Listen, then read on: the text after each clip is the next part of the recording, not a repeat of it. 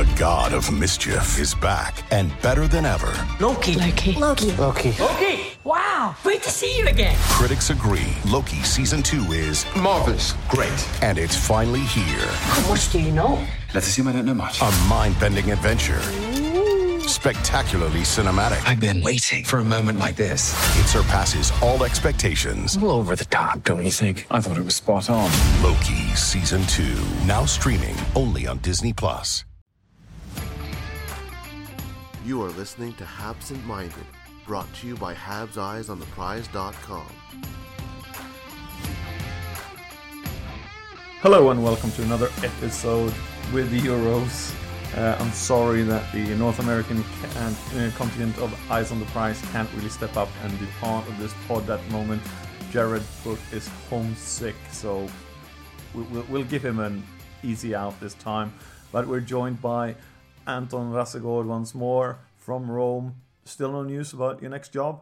Still no news about my next job. So if anyone in Montreal has any openings, I would be willing to, take a flight over and start a new life there instead. I'm sure there will be plenty of offers coming in after this pod. Anyone? A super barista is on the market. What do you give me as his agent to have him sign for you? That's what we're looking for. And you can reach me over at Eyes on the Prize. I'll answer any one of Anton's suitors to help out a friend in need. Looking at a friend in need is what we're going to do today. We're looking at Montreal Canadiens and the playoffs. And after last night's win against Calgary Flames in classic from what I remember was Håkan Loob and Mats Näslund fighting for the Stanley Cup 2 years in a row. But you weren't even born back then, Anton. But you saw the game. What was your first instincts about this game? Everyone is kind of telling Montreal to a lot of people at least are telling Montreal to give up and start tanking for Lafrenière. But this team has no quits, for better or for worse. I mean, it's something that we all through this season. It's a team that is competitive in every game. When they lose, they almost always lose by one goal or maybe two. And the first period against Calgary was sublime. At one point, they were 12-1 in shots, and they completely dominated a team that had 5 straight wins. So it was really pleasant to see if you're not thinking about the tanking aspect of it. Yeah, and also you have to be impressed, because I actually caught the first period as well, with Carey Price. Not much to do, and then towards the end of the period, there was some really dangerous chances where he came up big. I remember that foot save with about 5 minutes to go in the period, and he looked like the usual Carey Price, the Carey Price from a couple of seasons ago in this game. It's still only one game, but it gives you a chance, and is that what maybe a lot of people also is talking about, that if you go in to the playoffs with a team that never quits and a hot goalkeeper, you can actually win it. We saw that with St. Louis last year. I mean, they were last in the league come Christmas, and then Jordan Bennington went on a hot streak, and all of a sudden St. Louis went from last to first and won the Stanley Cup. So of course anything is possible, right? It's not probable in any way, but we also have to see that it wasn't just one game now. Carey Price played very well against Ottawa as well, where he held Montreal in that game. Yeah, and we've seen it before with hot goalies, especially in Montreal. Patrik obviously was one of those.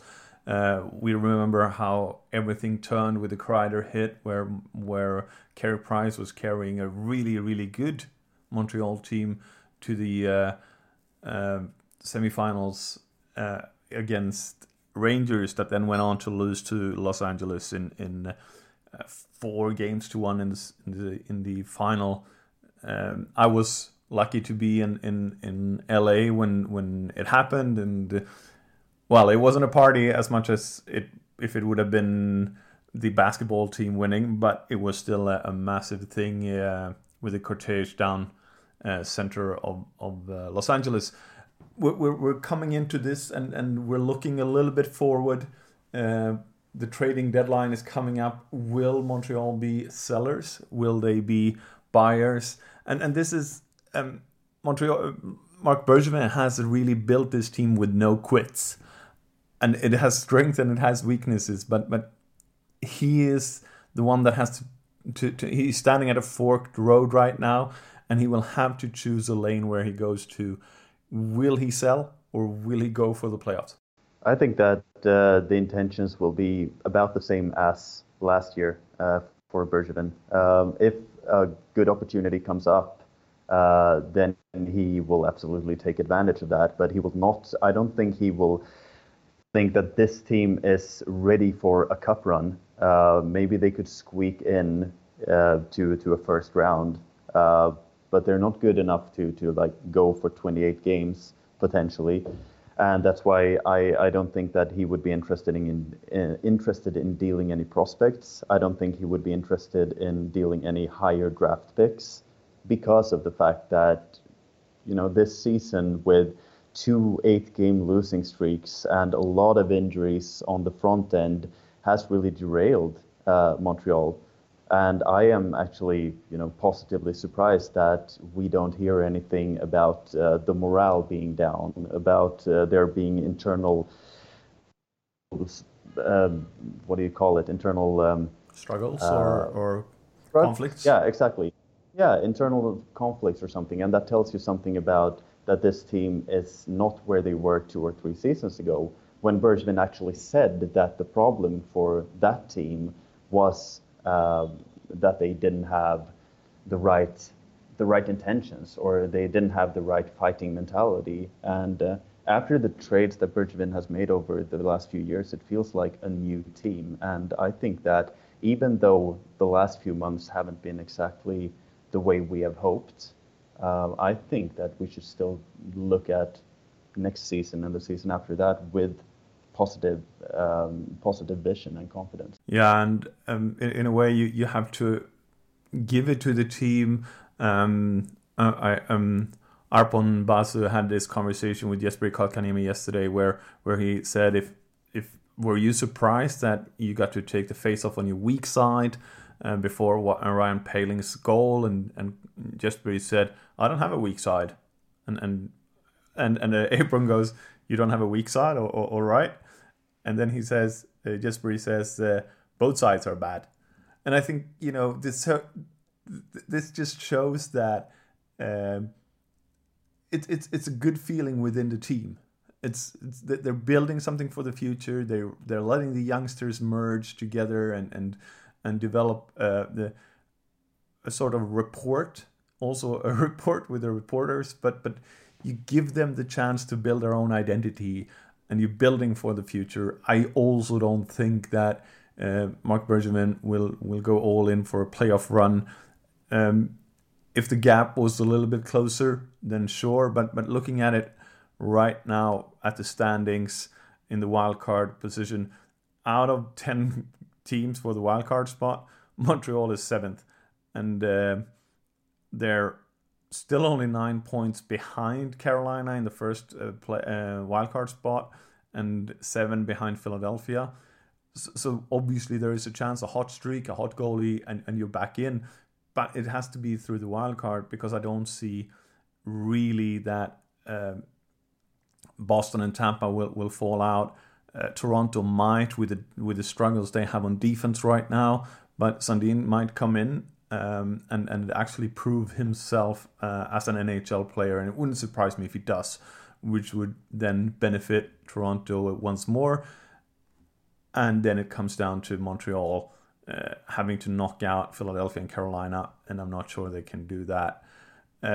So yeah, it's. I think you said just before we started recording this, it's a 7% chance of reaching the playoffs. I found another site now that said 4.3 after yesterday's win. So yeah, 4.3% of making the playoffs. Apparently. Yeah, and the way that the standings are, it's about the similar chance to picking first, I would assume, if you miss the playoffs. And it's a deep draft, so whenever you get the chance to get maybe one of the top 8 picks you will be able to do get a very good player. It can also be that you end up with the 8th, 9th pick, and some team will go all in and trade that pick with you in order to get Askarov, which I think, even if you had a terrible World Juniors, is a goalkeeper for the future. You just have to wait for him for another 2-3 years at least in CSKA to develop, in SKA to develop properly, and then maybe another year in AHL. It's an opportunity to get a goalkeeper for the future, but not the immediate future. And I think that one team will trade up to get him. So even if you end up in that 8th, 9th spot, you can listen to teams and see what they're offering in order to move up those places, especially if there are 2 or 3 teams looking at the same spot. And you have to consider a little bit like Washington just signed Nicklas Backstrom to another contract. I think it was a 5-year contract, but it hangs out 46 million. 46 million. It hangs out a Holtby, because they won't be able to get Holtby to sign a mega deal that he's probably deserving of, and so they will have to look at those 2-3 years forward in order to get that goalkeeper for the future and to end Backstrom's and Ovechkin's career on a high. Don't you just think they will roll with Samsonov instead? Yeah, probably. It feels like they've been building towards Samsonov. Yeah, but then you have to consider where he goes after that as well. So you have this. You cannot just prepare for a goalkeeper, the next goalkeeper. You have to consider the next goalkeeper when you draft, especially when it comes to goalkeepers. And you see that in some ways with Montreal, with the lines of goalkeepers they have right now. And also, the thing is just that you can't really trade a goalkeeper because the market is saturated. Yeah, I'm just thinking that I think that there are teams that will be in the market for a goalkeeper, but they will maybe more be in the market for a goalkeeper right here, right now. Of course, there will be a team taking Askarov in the first round, but we see quite seldom that teams actually trade up. If you compare to NFL, it's not really the same kind of draft. So most teams just stay put. Unfortunately, it would be more fun to see a bit of trades. But yeah, if Montreal ends up with the 8th or 9th pick, of course you should listen to offers, because it's a deep draft, and if you can get an extra pick for moving back a few spots, then why shouldn't you? Exactly. Looking at the roster right now, where can Mark Bergevin get those extra picks at the trade deadline? The thing is that Montreal already has a kind of rental on the roster right now in Ilja Kovalchuk. And I think that Ilja Kovalchuk, if he continues to play on this level, of course he will be one of the most sought after rentals at the deadline for a team that wants to make a cup run.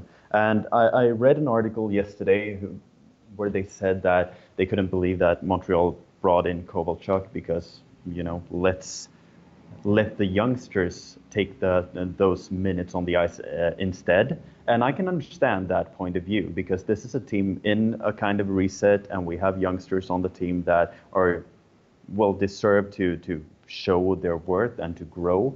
But I think it's invaluable for players like Paling, Suzuki, and Kotkaniemi to have a guy like Kovalchuk on the team right here, right now, because the lessons they can learn from him, even if it's just for an 8-10 week period, could be invaluable for them. Just how he prepares, and just how he has been able to maintain such a high level for almost 20 years in his career, and that he's still that fit and can play for almost 20 minutes a night.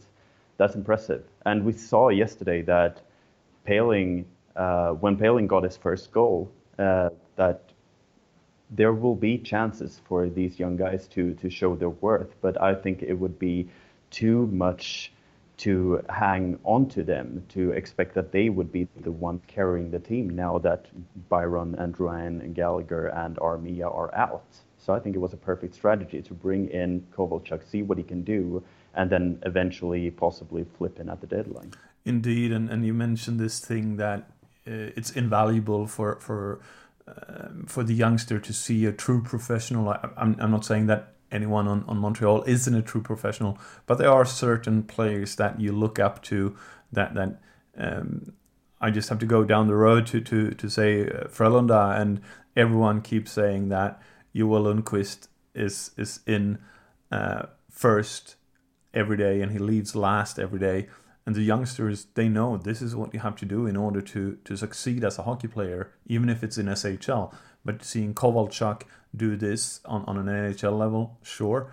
And I remember that road to the Winter Classic where Jaromir Jagr, who is another total pro over 4 decades now, right? He scored in 5 different decades, but he's played in like almost 40 years on the pro level, soon at least. And the first thing he asked for when he came to Philadelphia was the key to the practice arena so he can go there and skate at night. And he wore extra weights to feel how it would be later during the game, and so on. And I think it was Claude Giroux that said, I mean, I can't believe it. I'm half his age, more or less, and I can't do that. And you benefit so much from seeing a guy, a player, or a professional in any profession. You learn from them, even if it's medicine, if it's wood carving, or if it's just painting. There are so many ways you can learn from a professional as a young guy coming up. Yeah, and especially we can look at it. We have a lot of good players in Montreal, good NHL players, but there is no superstar, especially not on the front end. We have Shea Weber on the back, and we have Carey Price in goal, but we don't have any forwards that are superstars. Ilja Kovalchuk may be over the hill, but he's still a superstar the way he carries himself, and that's good even for those players who are 26, 27 years old to see how they should be able to play for another 10 years. How, to just learn a few extra tricks from someone who has been the best in the world. Yeah, and you heard it. You heard the crowd last night. Every time Kovalchuk got the puck, it was an increase from the crowd. Everyone got a little bit, leaned forward a little bit. I did. I'm sure you did as well. And it's everyone wants to see that, especially after that goal against Ottawa. That it meant that the 8-game streak came to an end, but it also benefited the team in so many other ways. And getting a superstar to stand up and deliver on that stage, that's what you need. You need to be able to give the puck to someone and almost certainly know that he will make something happen, or that player will make something happen in order. And you can relax a little bit. And when you're a little bit more relaxed, you usually do a little bit better of a job. Yeah. And as I said, it takes the pressure off players that shouldn't have that pressure right now in their career. We shouldn't expect Jesperi Kotkaniemi to go in as a 19-year-old. He's still one of the youngest players in the whole league, and go in and carry this team. We shouldn't expect Max Domi to have the same season as he had last year until he has proven himself for several years. So it's just good for these players who are still below the age of 25, especially when some people are out with injuries, to just be able to take a step back and let an older player who really has nothing left to prove take a bit of workload. And it was exciting for me. This was the first game I saw him. To see Kovalchuk in the Bleu Blanc Rouge, it sent tingles down my spine. When was the last time Montreal already had that? Well, obviously it was PK Subban probably, but a skater to that degree, but even, that next level, that superstar level. Yeah, and it's interesting to see that. I heard that most jerseys with Kovalchuk's name and number 17 are already sold out, which says something about the way the Montreal population feel about having someone who has been a true superstar on the team all of a sudden. It actually, I thought about that during the game, because I remember that when Real Madrid signed Beckham, after about a week and a half, he had already paid his salary in shirt sales. And I was thinking, it's going to be something similar with Kovalchuk coming into Montreal. That's an $800K contract. A jersey is about 200 Canadian. So 150 American, I guess. And you know, you're going to sell a lot of jerseys, but you can still pay his contract in jerseys, more or less. You have to think about the business model as well. And seeing this, as you say, most jerseys are already sold out.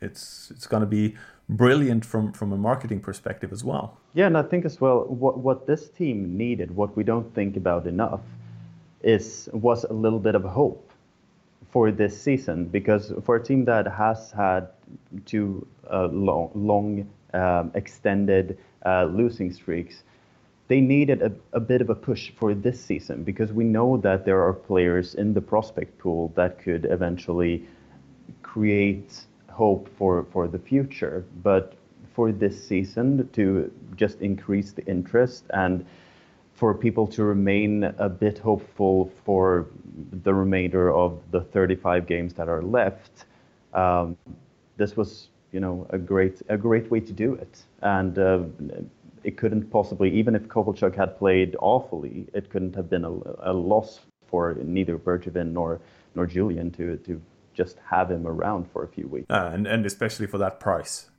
Exactly. We said it on the pod a couple of weeks ago when it happened.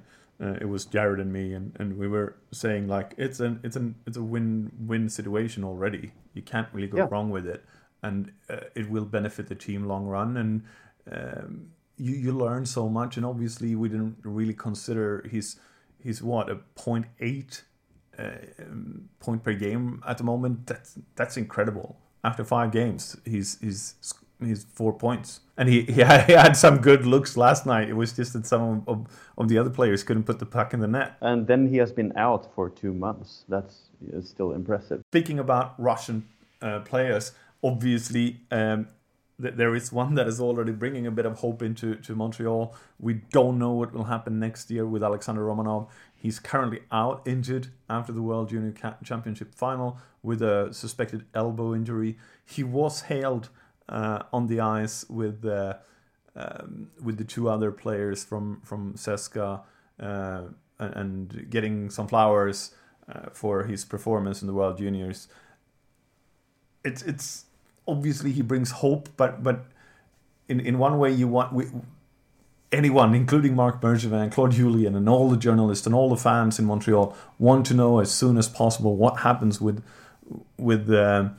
Alexander Romanov next year, because first and foremost, he's not going to go to the AHL. If you offer him saying you might end up in AHL, he's going to choose CSKA. That's the first thing what every listener should figure out. You can't drop down a level in order to just come over and play.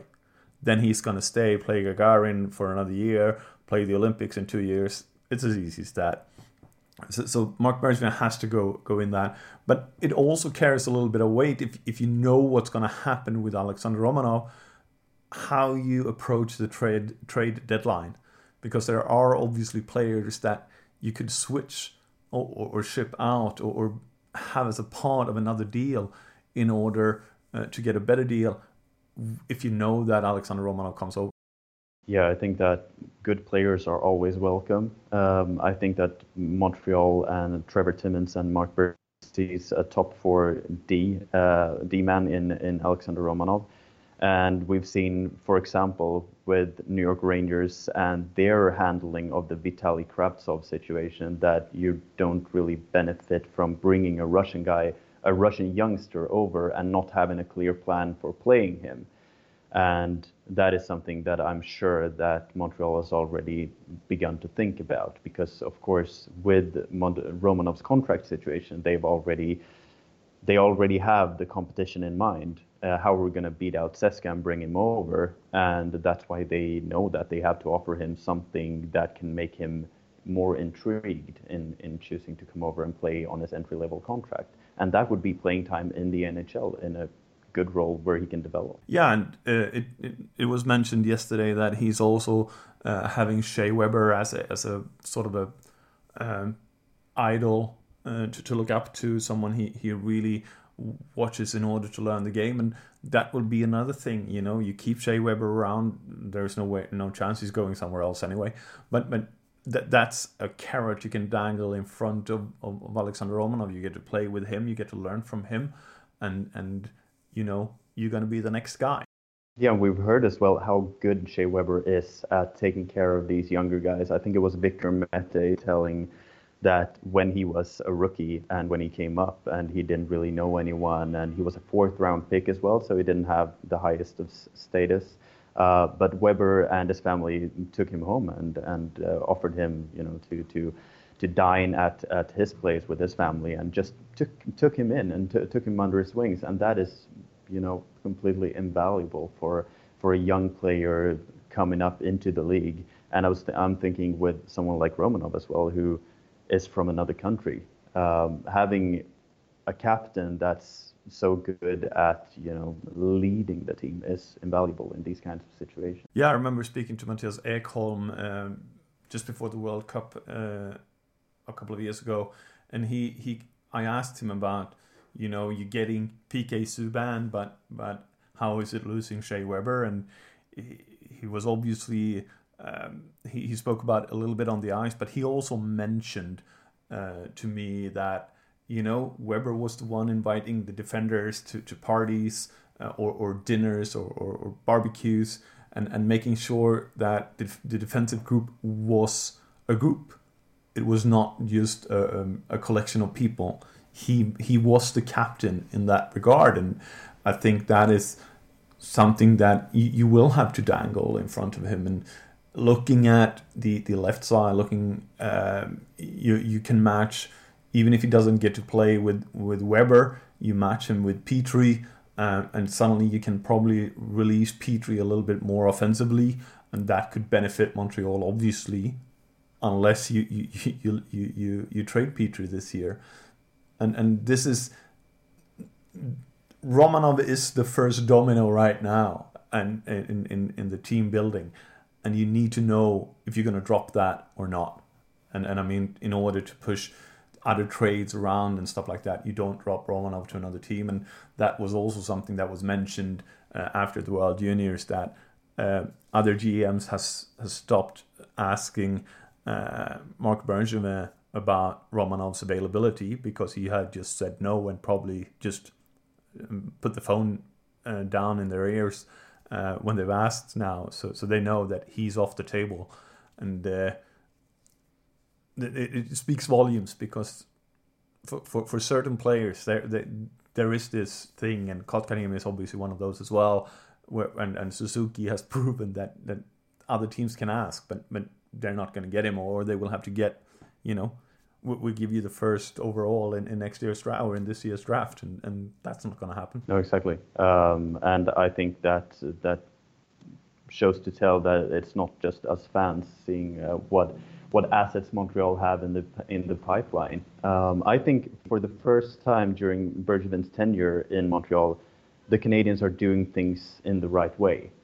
They haven't had a really good team in years with, star power and all that. There have been a few really good NHL players in Max Pacioretty and PK Subban and obviously Carey Price. But in this way, where we see that they have a captain that they can rely on until he quits, you can say what you want about the contract, but it means that he will stay until he's too old or too injured to play. And they have a goaltender that you can rely on, who can, any given day, he can be the best in the world. And now you're building up the team around with prospects that could have high-end potential. And we've seen with the Nick Suzuki, Tomas Tatar, Max Pacioretty trade, what that has given Montreal. And let's be honest, it's not even a bad trade for Vegas, because they re-signed Pacioretty and he's having a really good season as well. So it's both teams really came out stronger from that trade. Yeah, it was perfect.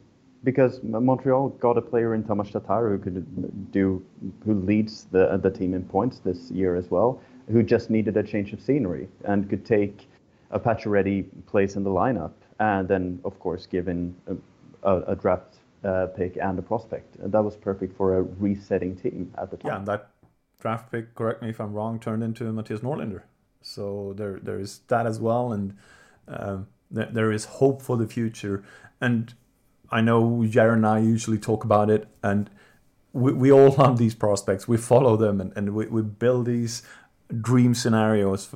Every fan does, and every fan has their own favorite.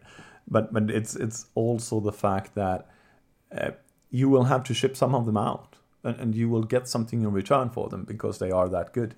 And there will be injuries. We saw with Martin Riwai, that was a fan favorite. That didn't turn out well. Another fan favorite. I've just texted him, and I'm not sure that he has answered yet. But Johnny Ikonen also down with injuries, and obviously Noah Juleson is one of those players that I really hope that he can come back to hockey. But more importantly, I hope he can live a good life without headaches and problems due to the concussions that he's got. But you will lose some along the way, be it with trades or be it with injuries, and it's an unfortunate thing with sports, but that's the way it is. Yeah, and that's why it's important to not only bank on your first round pick, and that's why I'm glad to see players like Victor Mete and Cale Fleury take a place in the lineup. And we've seen Caden Primo already making his debut in the NHL as a 20-year-old. We saw Jordan Harris in the World Juniors perform really well. We've seen Mattias Norlinder in the Hockey Allsvenskan. That is what's important as well, to have a good functioning scouting team where you can find some hidden gems. That's what's made Tampa Bay really good, for example, being able to find these hidden gems that no one else thinks of. And I think that Montreal finally is doing that the right way. You can see with picks like Rhett Pitlick and Arsen Chisamotino, players who, like Rafael Harvey Pinar as well, players who probably otherwise would have been, maybe undrafted free agents, at least the two later ones, where Montreal just took a flyer on them to just secure their rights. And I think that's, a good way to do it. That's something that Trevor Timmins and Mark Bergevin should get credit for. We appreciate listening to us. Thank you, Anton. It's been a pleasure. Thank you very much.